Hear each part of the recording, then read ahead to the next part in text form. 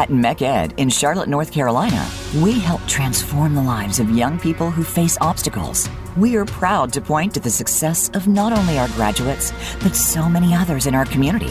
Join us as we unlock the secrets to their success.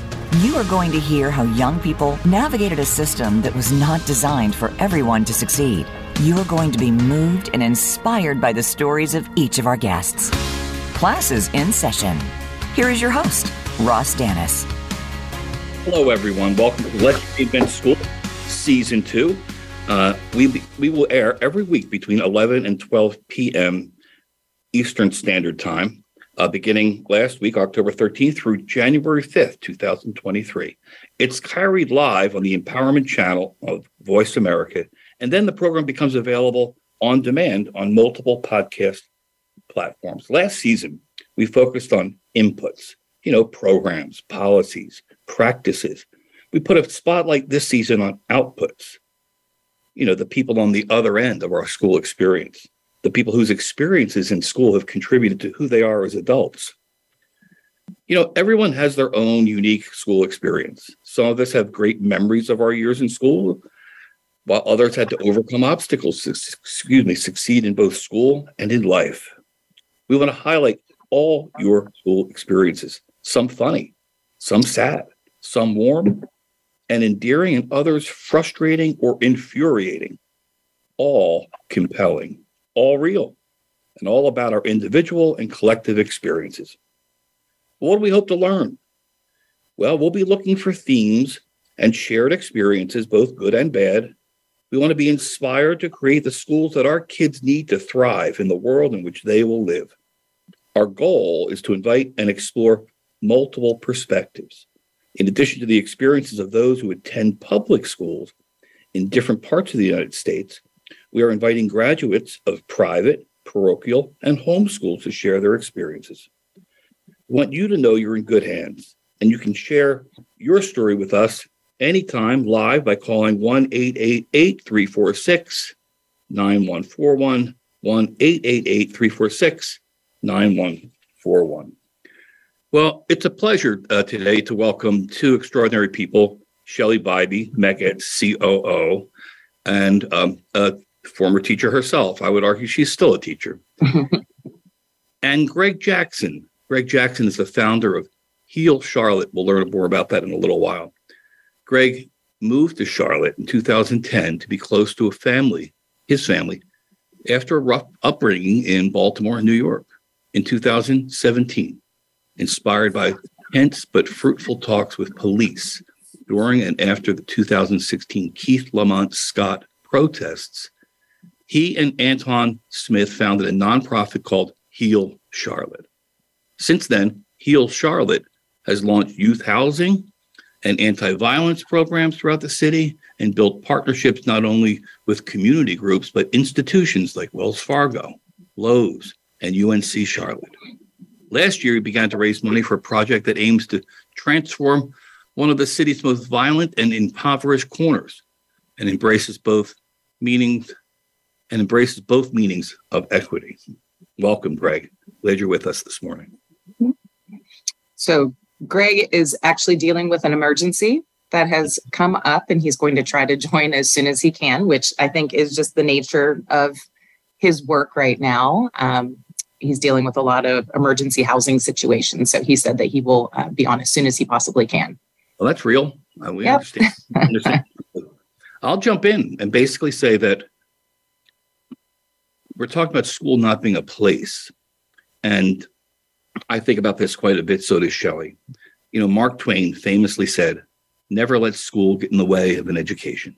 We know that young people are always learning and that experiences matter regarding expanding our worldview or increasing opportunity. Greg, among so many others here in the Charlotte region, is a tireless educator committed to serving young people who face obstacles that limit their access to excellence.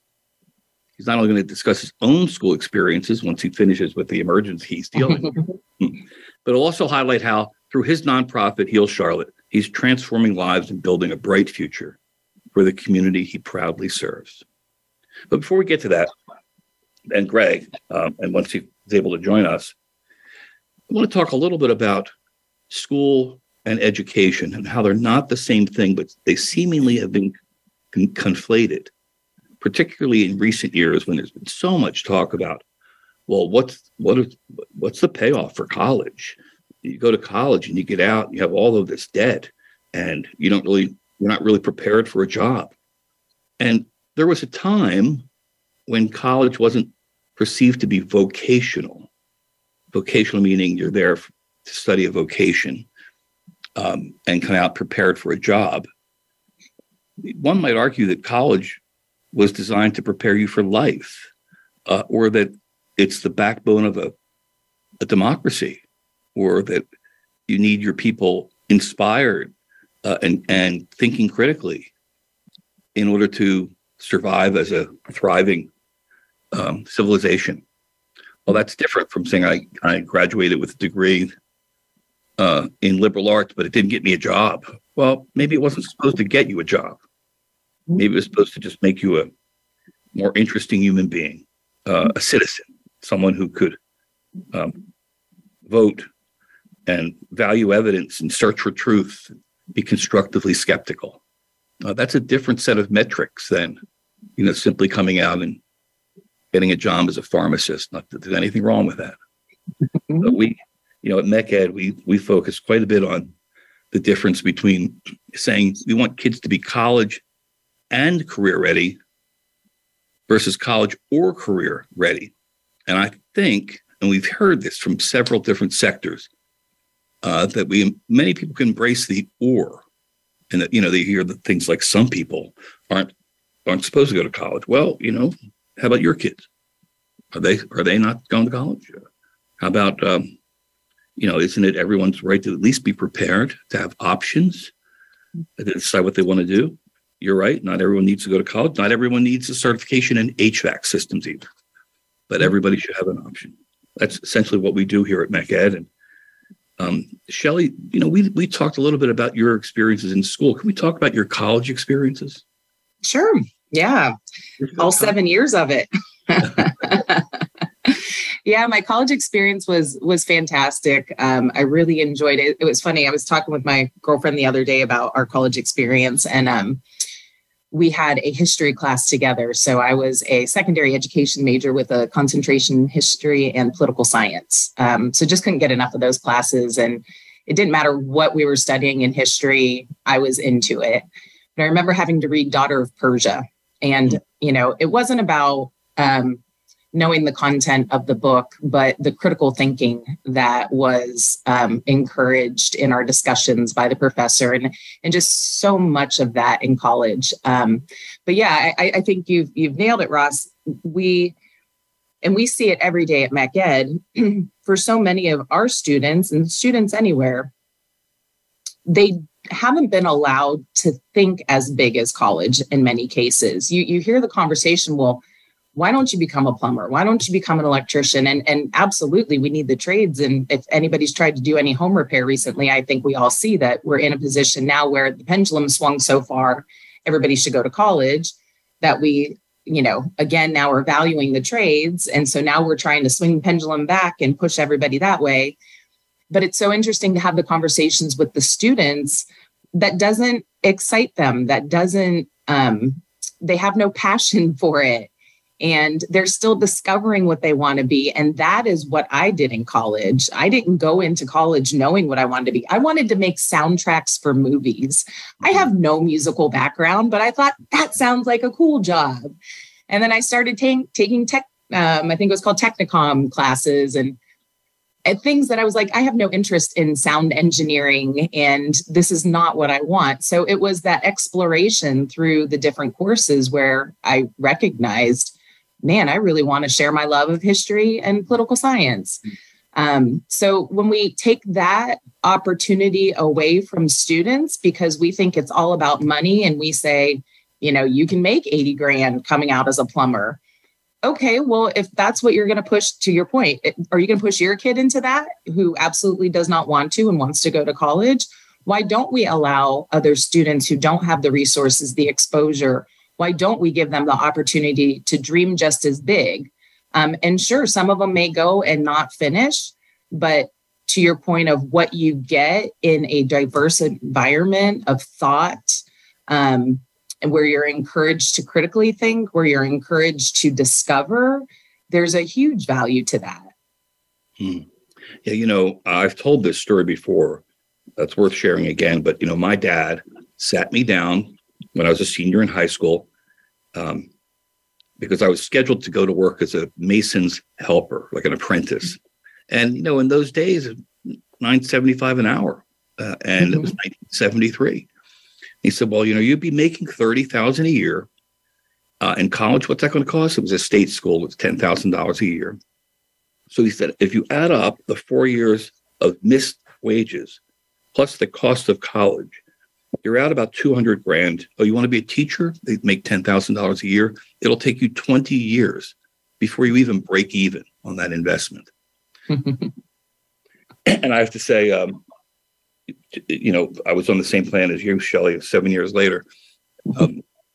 My first day, next to the birth of our children and marrying my wife, that first day was like the greatest day ever. Yeah, absolutely. Yeah. And the college experience, just I guess a little bit about mine. I had my son while I was in college. So I was a junior when I became pregnant, and I ended up transferring closer to home. So I could have graduated with several degrees. I had so many credit hours, but earning that college diploma in the situation, being a single mom, and I had amazing support. But earning that college diploma in that circumstance of life, same thing, Ross. Like, I remember graduating that day meant so much more to me. And the appreciation that I have for that diploma, because the work that was put into getting that was, I get so tired just thinking about it, because newborn babies don't care if you have a paper due the next day. And my dad used to find me, I took classes from home for a year. My dad used to find me asleep at the table in the kitchen, because, as soon as I put Dawn to bed, I would start working on, whatever I had for school. So yeah, the what's accomplished in pursuing a degree teaches you so much too. The life lessons that you learn about perseverance and, grit, determination. Yeah, I'm right there with you. Yeah. I mean, a lot of employers say that what they value most about the diploma is just that. They know that this person who graduated with a degree persisted enough to accumulate enough credits to get that diploma. Yeah. And that says a lot. That speaks a lot to the person's value as an employee. But I want to go back to this idea of education versus school. School has become quite narrow in its focus. Once we decided that we're going to measure reading and math, schools began to shift, and we focus now on reading and math. I'm not sure we do much in terms of critical thinking or the arts. The evisceration of the arts has taken place in our schools. Yeah. So, when we think about what makes an educated person, well, you could imagine a person who continues to learn outside of school and, seeks out opportunities in the arts or museums or trips, or just continues to read and be an engaged citizen on a daily basis, not once you graduate high school. So it's pretty extraordinary how to look at it. And I'm going to just kind of close out this segment and then welcome Greg to our second segment by going back and doing a quick 30-second history lesson. So the first era of school was called scribal. Meant that, you and I, the three of us, might hear that there's somebody in the next town who knows something. And people would travel and sit at the feet of that person and scribe, write down what they said. That era ended around the late 1400s, which began the typograph era. It was when books first became mass produced. And that's when, citizens all around the world said, oh my God, books, they're going to ruin us. Our minds are going to go to mush because these things are just taking away the Socratic method. Fast forward to today, and we're talking now, educators now are talking about the beginning of the cybernetic era where you don't need a brick and mortar building. Everything is available to everybody, anywhere, 24/7. And we were only at the beginning of that. But there's so many interesting things happening. I just recently was reading about the college of the people, entirely online, and it's free. So with the exception of a short, like a $35 entrance fee. So we don't really know where this thing called education's going. But we do know that school, as we have understood it all these years, might be in its last, breathing its last breath. Because you really don't need all of those bricks and mortar to educate. Although, we certainly find ways to do that well. So we're going to take a break in a moment. And when we do, I don't have my screen up.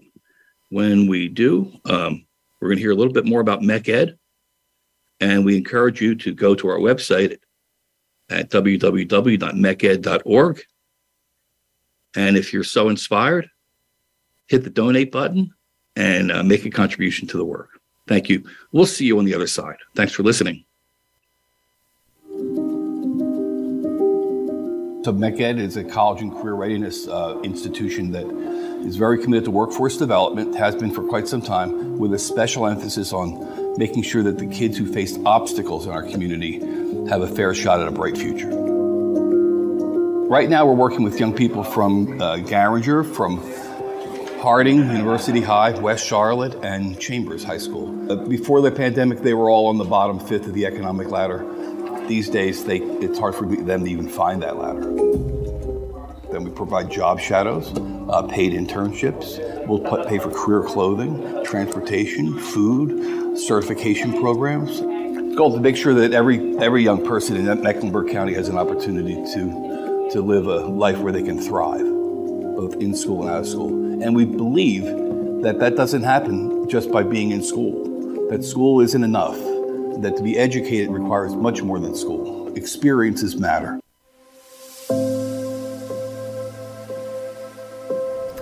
My experiences with MECED, they put me in an internship at the hospital for 2 years. I do think MECED is invested in me living my dream. They want the best for each and every one of their students. And it's like they won't go down without a fight. So MECED means opportunity, family, friendship. I am a healthcare tech at Atrium Health University in the Maternity Center. Career pathways. We work with underserved high school students. We put them in internships at 135 different businesses and industries around Mecklenburg County. It's a powerful economic mobility machine. The experience with career pathways, it made me more determined. That's how I got my job at Atrium, because I volunteered for 4 years at the hospital. So it made me get connections, and they said, I'll give you a call. With the students that we've had, the preparation that they had through career pathways was just exceptional. Honestly, I don't know what I would do without career pathways. Like, I don't want to see it. Like, it's not, I don't know, having someone to talk to and a shoulder to cry on, different family.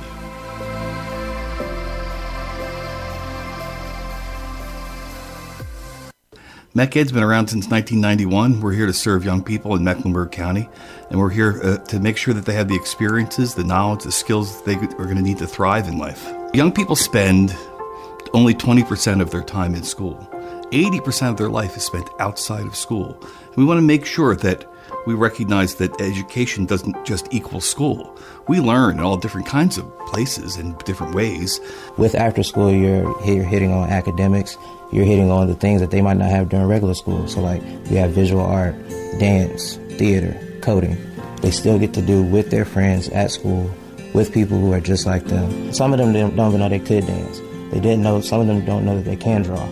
So we try to bring those things out of them that they don't even know that they're capable of. But we've really enjoyed the support and appreciated the support from Charlotte Next and MECED, not just in financial assistance, but also just giving us assistance and support along the way to get the programs up and running. Not every student has the opportunity to experience and participate in school or out of school activities. They have so many demands on themselves. And MECED opens that door to those students. Every student is different, and what MECED does a fabulous job of is meeting that student where they are.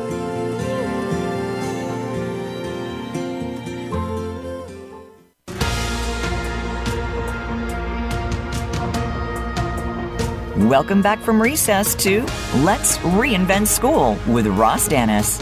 Got your thinking cap on today? We're going to teach you how to reinvent the public education system. And we want to hear from you. Feel free to call in to ask a question or to tell us your story. Call in to 888-346-9141. Now, back to the show with Ross Dennis. Well, welcome back, everyone. Thanks for listening, and thanks for paying some attention to the infomercial on MECED. We hope you enjoyed that. Shelley and I have been talking about school and the difference between school and getting an education. Because, we're learning all of the time. This doesn't have to be in a classroom. And we welcome now to our program, Greg Jackson. You heard me in the opening segment introduce Greg, give you a little bit about his background as the founder of Heal Charlotte. I didn't mention that he was a rapper and a sous chef at one point in his life.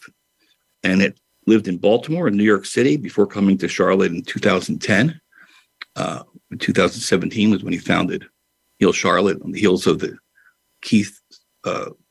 Scott Lamont protest in the city. Welcome, Greg. I want to go back and hear about your experiences growing up. Like, what was middle school? Let's start with middle school. What was middle school like for you? Those wonderful times of middle school. How y'all doing? Good morning. Middle school. I was learning where I fit at and in the environment that was built for me. I was learning where I fit in, like fitting into like social classes, right? That's kind of like what middle school was about. It was kind of figuring out, were you like the cool kid? Are you the funny kid? Are you taking your studies seriously? I had certain classes that I, absolutely loved, like English, history, social studies. And I had classes that I knew I was good at, so I was lazy, like math. I was very lazy in math because I knew I had a talent with numbers. So it also is when I got introduced to older kids that were going into high school, ninth graders that would come to the middle school after school and chill, and starting to learn that most of my friends were in high school. When I left school and I went back into my neighborhood, my friends were in high school. Most of them were older than me. So I was definitely trying to impress those guys. And what else? I was a boy going through puberty. So that's when you like girls. So plenty of distractions in middle school. Mm-hmm. Plenty of distractions. But yeah, I was studious. I was a good student. So also the first time I cut school was in middle school. Yeah, that was a time. I felt like the principal and my mother were in cahoots because they just talked to each other and they were friends. I didn't know what was going on. But yeah, my middle school life was up and down, but I definitely enjoyed it. I went to Golden Ring Middle School in Baltimore. And I'll mention that, middle school is a time when young people are deciding if they fit in or not, just like you were saying. And if you fit in, find a way to fit in, and that works for you, it becomes part of your formula, your winning formula. One of those things we don't think about, but to this day, there are some of those decisions you made in middle school that inform the way you interact with people, how you what you think is important, what's not. It's fascinating. So let me ask you a question. Since you were really good with numbers, what did you have in 8th grade? Did you have algebra or pre-algebra? Do you remember? I had algebra. There you go. Yeah, in 8th grade. And then I think when I got to high school, I got to calculus pretty quick. And I think I moved too fast because I was being lazy. So I wasn't even prepared for pre-cal. I wasn't prepared for calculus. I was just flying by doing stuff. So by the time math got hard, it was hard for me to get back. But yeah, I was geometry, pre-algebra, algebra. Those were kind of like some easy classes for me. Wow. Yeah, I mean, people will say that the world divides around that algebra versus pre-algebra, because if you do the pre-algebra in 8th grade, you don't get to algebra until 9th. It actually precludes you being able to get to calculus at the end for many young people. Well, it's critical that we somehow make algebra for all in 8th grade. Otherwise, you take away an option for young kids. Hey, what about the arts? I'm interested in that. Because you're clearly a creative person. Were you involved in any kind of artistic activities in middle school or even high school? Yeah, I almost got into Carver High School in Baltimore, which is a school of the arts. Actually, Jada Pinkett Smith and Tupac Shakur went to Carver High School. Wow. And I was supposed to go there, but I was bad, man. And I ended up going to New York. I went back home to New York. My mom was trying to get me in all of these high schools. I got accepted to Archbishop Curley High School in Baltimore. I got accepted to some schools, but I was just in the streets. I didn't, at that time, I think by 8th grade, everybody was like sowing seeds into my musical talent. So, I was in studios rapping. And I think that vision and that dream that people sell you of, becoming a rapper, especially in the 90s, that was like a thing in the Black community where it was just, you're going to be a rapper or play sports. My mother was real big on, knowing other things, but outside of my house, the influences were all about being in entertainment, so my mom might have preached to me about, who Martin Luther King was and Shaka Zulu and Rosa Parks and all of these people that contributed to, the forward movement of Black people in America. But when I left my house, there was no reflection of that outside. Right. So I gravitated towards the entertainment and started doing music and got a lot of popularity through doing music. So that's where I kind of sowed a lot of my seeds and a lot of my talents. So the arts that was outside of school. That was outside of school. Mm-hmm. That was, in Baltimore. There were 2 older gentlemen that really took me under their wing. They had a studio. My mom used to drive me there to the studio to record until she stopped because she realized that there were other stuff happening in the studio that shouldn't have been happening. But that was me being young with a lot of older gentlemen around that were pouring into me, but not necessarily for my education, really for my musical talents of what I can do on a microphone. So, and that just continued as I got older. My uncle went and got a record label when I went back to New York to go to high school. And my uncle started his own record label. And that's where a lot of my music talents were invested in there. So you're talking to somebody who, when you say, well, I was bad, I'm thinking, yeah, I was bad too, man. I once stole a Kit Kat bar. got in trouble for it. Yeah. I was bad boy, man. Yeah. Yeah. So I think when you say bad, it's different.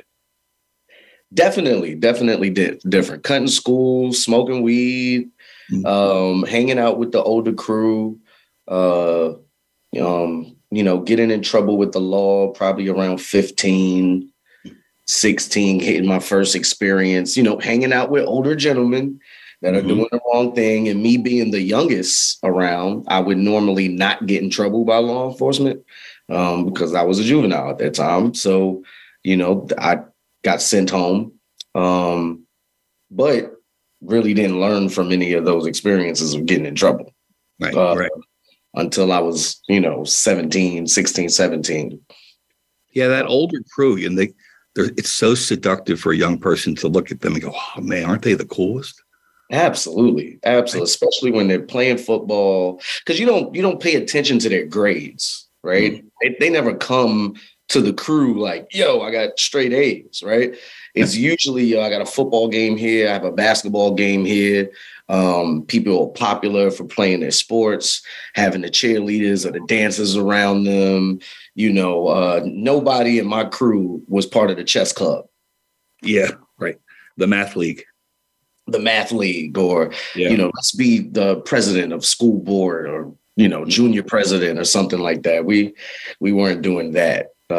Which is why we tell these kids so much to watch the people that are around you, watch your friends, make sure that you're creating a group that's, everybody is either on the same place and they're all trying to strive to the same place together, or you have someone that is smarter than you that can take you to another level. Make sure that you have those motivational friends around you that want to sow a seed in you being a better person. So it seems like mom has come up quite a bit. Mom driving you to the studio until she found out what was happening at the studio. Mom in cahoots. I think that was your word. Mom was in cahoots with the principal. Right. I don't know what was going on. Yeah, I don't even want to go there. But I want to talk a little bit about the influence of mom. Where was dad? Was dad in the picture at all? Yeah. So my pops was living in New York. I met my dad. He says I met him before I was like 5. I don't remember none of that stuff. But I met my dad when I was around 13, 14, around there. So that's when he really came in my life on like an everyday, consistent time. Like I went and moved with him when I moved to New York. He was also suffering from bronchitis, sarcoidosis of the lungs. So when he called me, I was 14. He asked me to come move with him. Because he also thought he was about to lose his life. Mm-hmm. So I ended up moving back to New York, and my mom was like, "You're getting out this. You want to go to New York? Go to New York." And I went to New York to be a rapper. I don't think I went to New York for any other reason. And did you fulfill that? Yeah, I was successful. I had a lot of fun rapping. My grandmother is the reason. My mother will take credit for this, but my grandmother was the reason why I went to culinary school. She was all about plan B. What is the plan B? What are you going to do just in case that doesn't work out? I'm not saying that it's not going to work out or you're not talented enough, but the average number of people that actually make it to that is very, very low. The ratio is low. So what are you going to do? So I loved cooking. Yeah. I went to the Art Institute in New York and just started cooking and started enjoying cooking and the art of cooking and the different cultures that come with knowing how to be a chef. Creativity that goes along with it. By the way, earlier, Shelley mentioned that she wanted to become she wanted to write film scores. And last week I mentioned that, I always thought that I was going to be the keyboard player in Bruce Springsteen's band. But, apparently I was born to give seminars, not born to run. There's still time, Ross. It's still time. Yeah. And in your case, you fulfilled that dream. You were a rapper. You probably still are. I'm still a rapper. I do Christian hip hop now. So my mom is like very, very excited about that part. But yeah. Let's take a transition here for just a second, Greg, and talk to you a bit about, there had to be some transformative moment or period of time when you talked about being a bad boy, running with a tough crowd, with older guys. And here you are, preaching the gospel, doing Christian rap, and so much a part of your church here and so much a part of the community. Was there any one thing, or were there a series of things that you could point to that said, no, this was transformative for me? Yeah, having my children is probably the most transformational thing that has happened to me. Losing my dad. So often in the community, you have single moms, young men growing up without their father. And then when you have children, you want to be the exact opposite of what that was. You want to make sure that you break the generational chain of, fathers not being in the household. And then when my father passed, that was just magnified times whatever. I don't know. But it was just another drive for me to continuously keep working and keep growing and keep doing more as a father. Because it's like he's watching me all the time now, instead of, he can see me when I see him in person in the physical. It's like my dad's with me all the time. So that type of thing is just really the transformation. But my daughters, man, especially my middle child, Gianna, because, I'm the oldest of 4 of 5, right? 2 on my dad's phone. Yeah, 5. So my first child, Jayla, was, I'm sad to say, but I didn't really know what I was doing with her. So, it was kind of a test run, but my middle child, when I decided to have another child, that was a big transformation for me, to make sure that she doesn't experience the traumas, the trials, the tribulations that I experience, that she sees the world in a different perspective, that she doesn't have access to the world. I don't introduce the world to her. I prepare her for the world, but I introduce morals and values and, culture on her and the gospel on her. And then as the world comes, I prepare her for that. So that I was transformed by my second child. Yeah. I have to say I'm with you on that I'm a better man because of my children. Yeah. So hopefully I'll get married and then I can say that about my wife. Like, she made me a better man. Yeah. My wife has absolutely made me a better man for 37 years. See how I threw you that alley hoop right there, bro? Thank you, man. Thank you. You're always good at that. Always good at that. We're going to take our final break in just about 30 seconds. But Greg, I want to give you a chance to give Heal Charlotte's website, direct people to wherever you want them to go before we go to break. Go to healcharlotte.org to learn all about Heal Charlotte and everything that we're doing. If you like to have it up a high speed of information, then go to our Instagram page, My Heal Charlotte, at My Heal Charlotte on Instagram. You can just scroll and see all of the wonderful work that we're doing. Donate button is there. But also check out all of the great organizations that are out here in Charlotte. They're doing great work, and support them as you can. Thank you. Organizations like MECAD. Thank you for the alley-oop again. When we get back from our break, we're going to focus a bit on the program that Heal Charlotte is doing at one of our middle schools here in Charlotte, North Carolina, and as well as how experiences outside of school can really inform the trajectory of someone's life. But thanks for listening. We'll see you on the other side. MECAD's been around since 1991. We're here to serve young people in Mecklenburg County, and we're here to make sure that they have the experiences, the knowledge, the skills that they are going to need to thrive in life. Young people spend only 20% of their time in school. 80% of their life is spent outside of school. And we want to make sure that we recognize that education doesn't just equal school. We learn in all different kinds of places and different ways. With after school, you're hitting on academics. You're hitting on the things that they might not have during regular school. So like we have visual art, dance, theater, coding.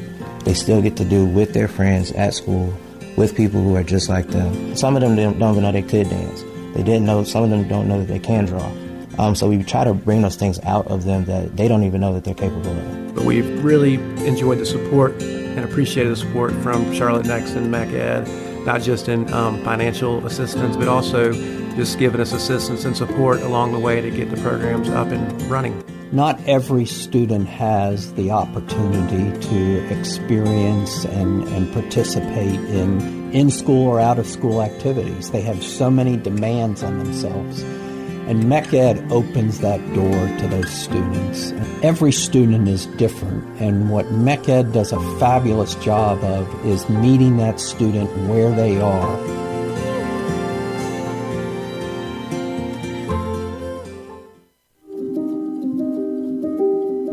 So MECAD is a college and career readiness institution that is very committed to workforce development, has been for quite some time, with a special emphasis on making sure that the kids who face obstacles in our community have a fair shot at a bright future.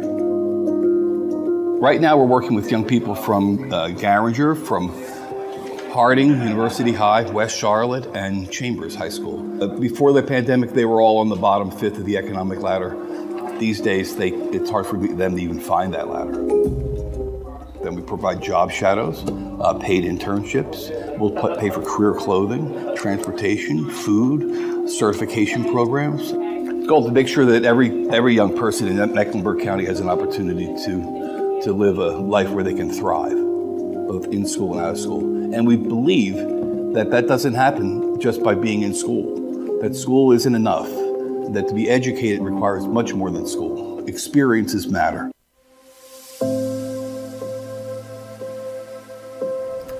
My experiences with MECAD, they put me in an internship at the hospital for 2 years.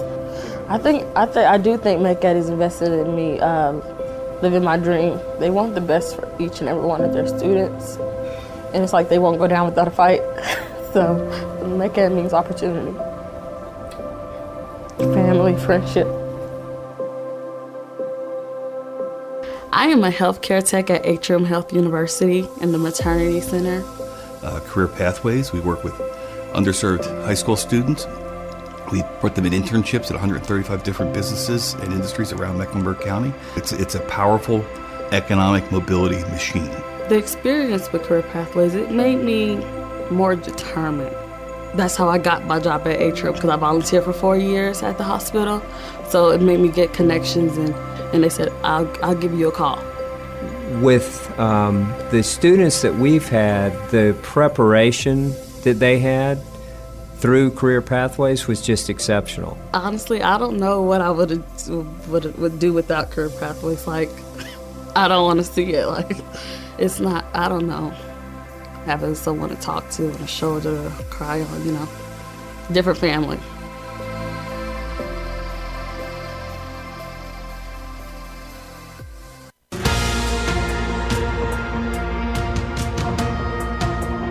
Welcome back from recess to Let's Reinvent School with Ross Dennis. Got your thinking cap on today? We're going to teach you how to reinvent the public education system. And we want to hear from you. Feel free to call in to ask a question or to tell us your story. Call in to 888-346-9141. Now, back to the show with Ross Dennis. Welcome back, everyone. And thank you again to Shelley Bybee, MECAD COO, and to Greg Jackson, the founder and executive director of Heal Charlotte. Before the break, we were talking about how experiences matter in young people's lives and how adults matter in their lives. And I was reminded of some research that came out of England in the late 70s called the Resilient Child Study. And they determined that one thing that made the difference in somebody's life is having even just one caring adult in their life. And it didn't have to be a parent. It could be a neighbor. It could be a grandparent, but somebody who they knew had their back, was there for them. And that made all the difference in their lives. So Greg, if you want to just jump in and talk about your work with young people, particularly middle school kids now, and how being a caring adult in their life makes a difference. Yeah. So I'm a big believer in being village minded. So we've been teaching the kids at the after school program a African term. It's really a South African term called Ubuntu, which basically means I am because we are. I am what I am because we are all together. And it's really taken a village mindset of one person does not reach success without the village that is around them. Whatever type of success that they're looking for. It does not happen by yourself. And the odds of you being successful and working with the village around you, the odds of you being successful is most likely. So right now, that's what we're teaching the kids. We're teaching the kids how to work together, how to appreciate each other's talents, how to lean on somebody for information. Not necessarily how to be resilient. I'm not really a big fan of resiliency. Well, that's a very popular term. Yeah, I know, but it also kind of implies that, you have to toughen it out, and I've made it through this trauma, and that makes me resilient. I really like the word perseverance. I think that speaks to who these kids are, and not what they are or what they have experienced. Because are you really resilient? Have you really gotten over the trauma? Have you really, we have daily trauma that we're always getting over. Sometimes we mask resiliency with overworking, but I don't want to say these kids are resilient. They persevere through adverse experiences, and they know how to handle that adversity. And I'm proud of them for that. But I don't want them to be so used to it that they become resilient. And that other people in the community think they can do whatever they want because these kids are resilient. Yeah, it just normalizes this behavior and the environment. And speaking with social workers that I work with, especially our social worker, Cinemet, resiliency just isn't a popular term for her either. And she's kind of opened up my mind to focus on teaching these kids on how to persevere through stuff. You might go through experiences, you might see some experiences, but don't normalize them. Don't get used to them, but do get used to succeeding in spite of those experiences. So yeah, we're teaching them that, and we're becoming the adults that they can lean on through whatever experience they're going through. If through our education or through our lived experience, we're able to help them, guide them, and navigate through those times and those trials. We have a rubric here at MECA. We use an instrument. We call it a rubric, a success rubric. There are those things that we're looking for to cultivate or foster in the high school students and the middle school students we work with. The number one on the list is persistence, and number two, like social skills, having a plan, being engaged, and financial wellness. But number one, persistence, and we know it when we see it. Some kids will just crawl through glass to complete a task, get a degree, a certification. Yeah. They always show up, right? They're dependable as duct tape. So, yeah, it's certainly a role model. To be that way for some kids. So you're working with it in an after-school program, and I need you to talk a little bit about the violence prevention piece and the history that you teach about where young people come from. Yeah, so we're serving African American kids, some Latino American kids that are in our this cohort of children that we have. And so in order for us to really equip these kids with the skills that they need to not only be educated and get to college, just to be citizens in America, right? We have to equip them with some knowledge and some history about who we are before, we were enslaved, before Western civilization, took over our culture. We have to explain to them that what you're living in right now as an environment isn't normal. It's not a normal environment. It's not how we behave with one another historically. We are a people of hospitality. We are people that takes care of each other. And the way that the media paints Black and brown people in the community that these children see, they paint them as menace to societies. They paint them as the invisible community. These kids are the voiceless, as they say. So we definitely empower them. We give them traits and personalities that we know are historically given to us, or like integrity, and how important it is to be integral going through life. So we build integrity walls with them. Right now, we've been talking about the importance of integrity and how if your group, if your village has high integrity. It is hard for anyone of the opposition, which is someone with negative intent for your life. It's hard for them to get through that wall. It's hard for them to climb over that wall, to break that wall. If you're standing on honesty, truth, responsibility, confidence, love, passion, purpose living, legacy building, all of those things. If we just did a project where we created a mural where all of the kids were able to put their purpose and their gift, and how that purpose and gift is going to feed back into the community. What will they do with their talents if it brings them a certain amount of resources? How will they give back to the community, right? And it's all hospitality. Westernized culture has just monopolized it and made it a trade that people can now, you have a server, right? But what's really a server? A servant. That's what it is. What's a bell guy? All of these jobs that they made in hospitality are just something that we naturally are. And we just want to give that back to these kids and saying that this is what you naturally do, without monetary gains, without suggesting that they become, bellhops and waiters and waitresses. Yeah. So this is us teaching them the importance of service and what it is to be a servant without monetary gains, just doing it because it's something that you owe back to the community because somebody served you. And most of these kids don't understand that theory because they don't have people serving them. So we are a reflection of that light. We're a reflection of that service. And as they start to see adults starting to serve them, give them community and give them village, then they'll start to emulate that. They start to mimic that. We prepare them for the systems that are before them as they get older.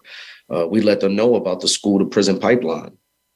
Greg, in 1971, the Charlotte-Mecklenburg School Board implemented a policy to assign community service as a punishment for anyone who has certain violations like dress code. They reapproved that in 2012. I did a little homework. Yeah, how asinine is that? It's a district policy. It's not just one school. And to your point about service, on the one hand, we're saying how important it is. On the other, we're saying, yeah, we're going to punish you with service. It just boggles my mind. Yeah, because we know you hate it so much that we're going to punish you with cleaning up the community or punish you with taking care of somebody. We're going to punish you with neighbor. And it's something, honestly, if somebody told my child that you're going to have to clean up the neighborhood because you got in trouble, she's not really going to be mad about it. Mm-mm. Right. So that starts at the home, too. So all of these things that we're giving to these kids is stuff that they need to be prepared for as they get older. Unfortunately, these systems aren't set up for them to win when you're coming from poverty, and put on top of poverty, you're African American or you're part of the Black and brown community. Right. So on top of poverty, you have your skin color that's against you. So preparing them for those systems, which we call traps, we want the kids to be able to identify, wow, there's a liquor store in my neighborhood. There is a broke down playground in my neighborhood. There's a rec center that I can't even use in my neighborhood. There's all of these things in my neighborhood, but when I go to someone else's neighborhood, it looks completely different. Right. And I want them to be able to decipher it and say, is this on purpose? Mm-hmm.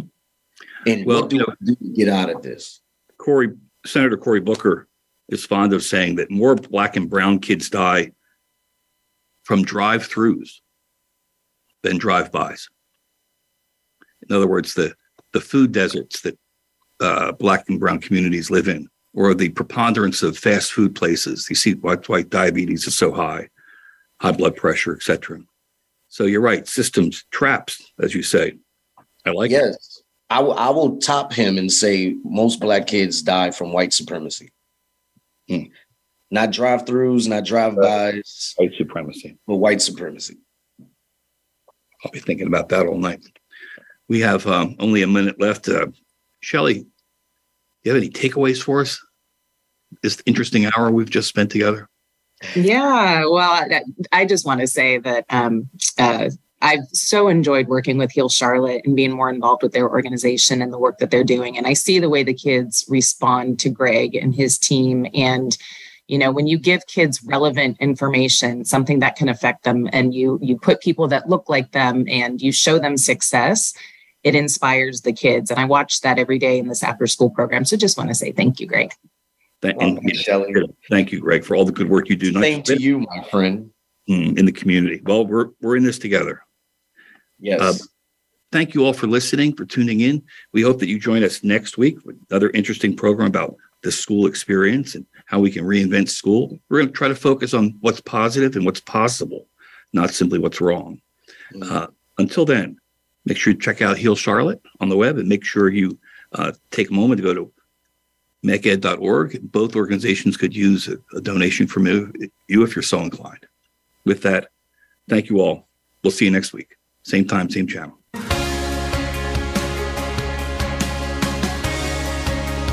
Thank you for listening to Let's Reinvent School. Tune in next week as we provide more great insight into the state of the public education system. Until next week, class dismissed.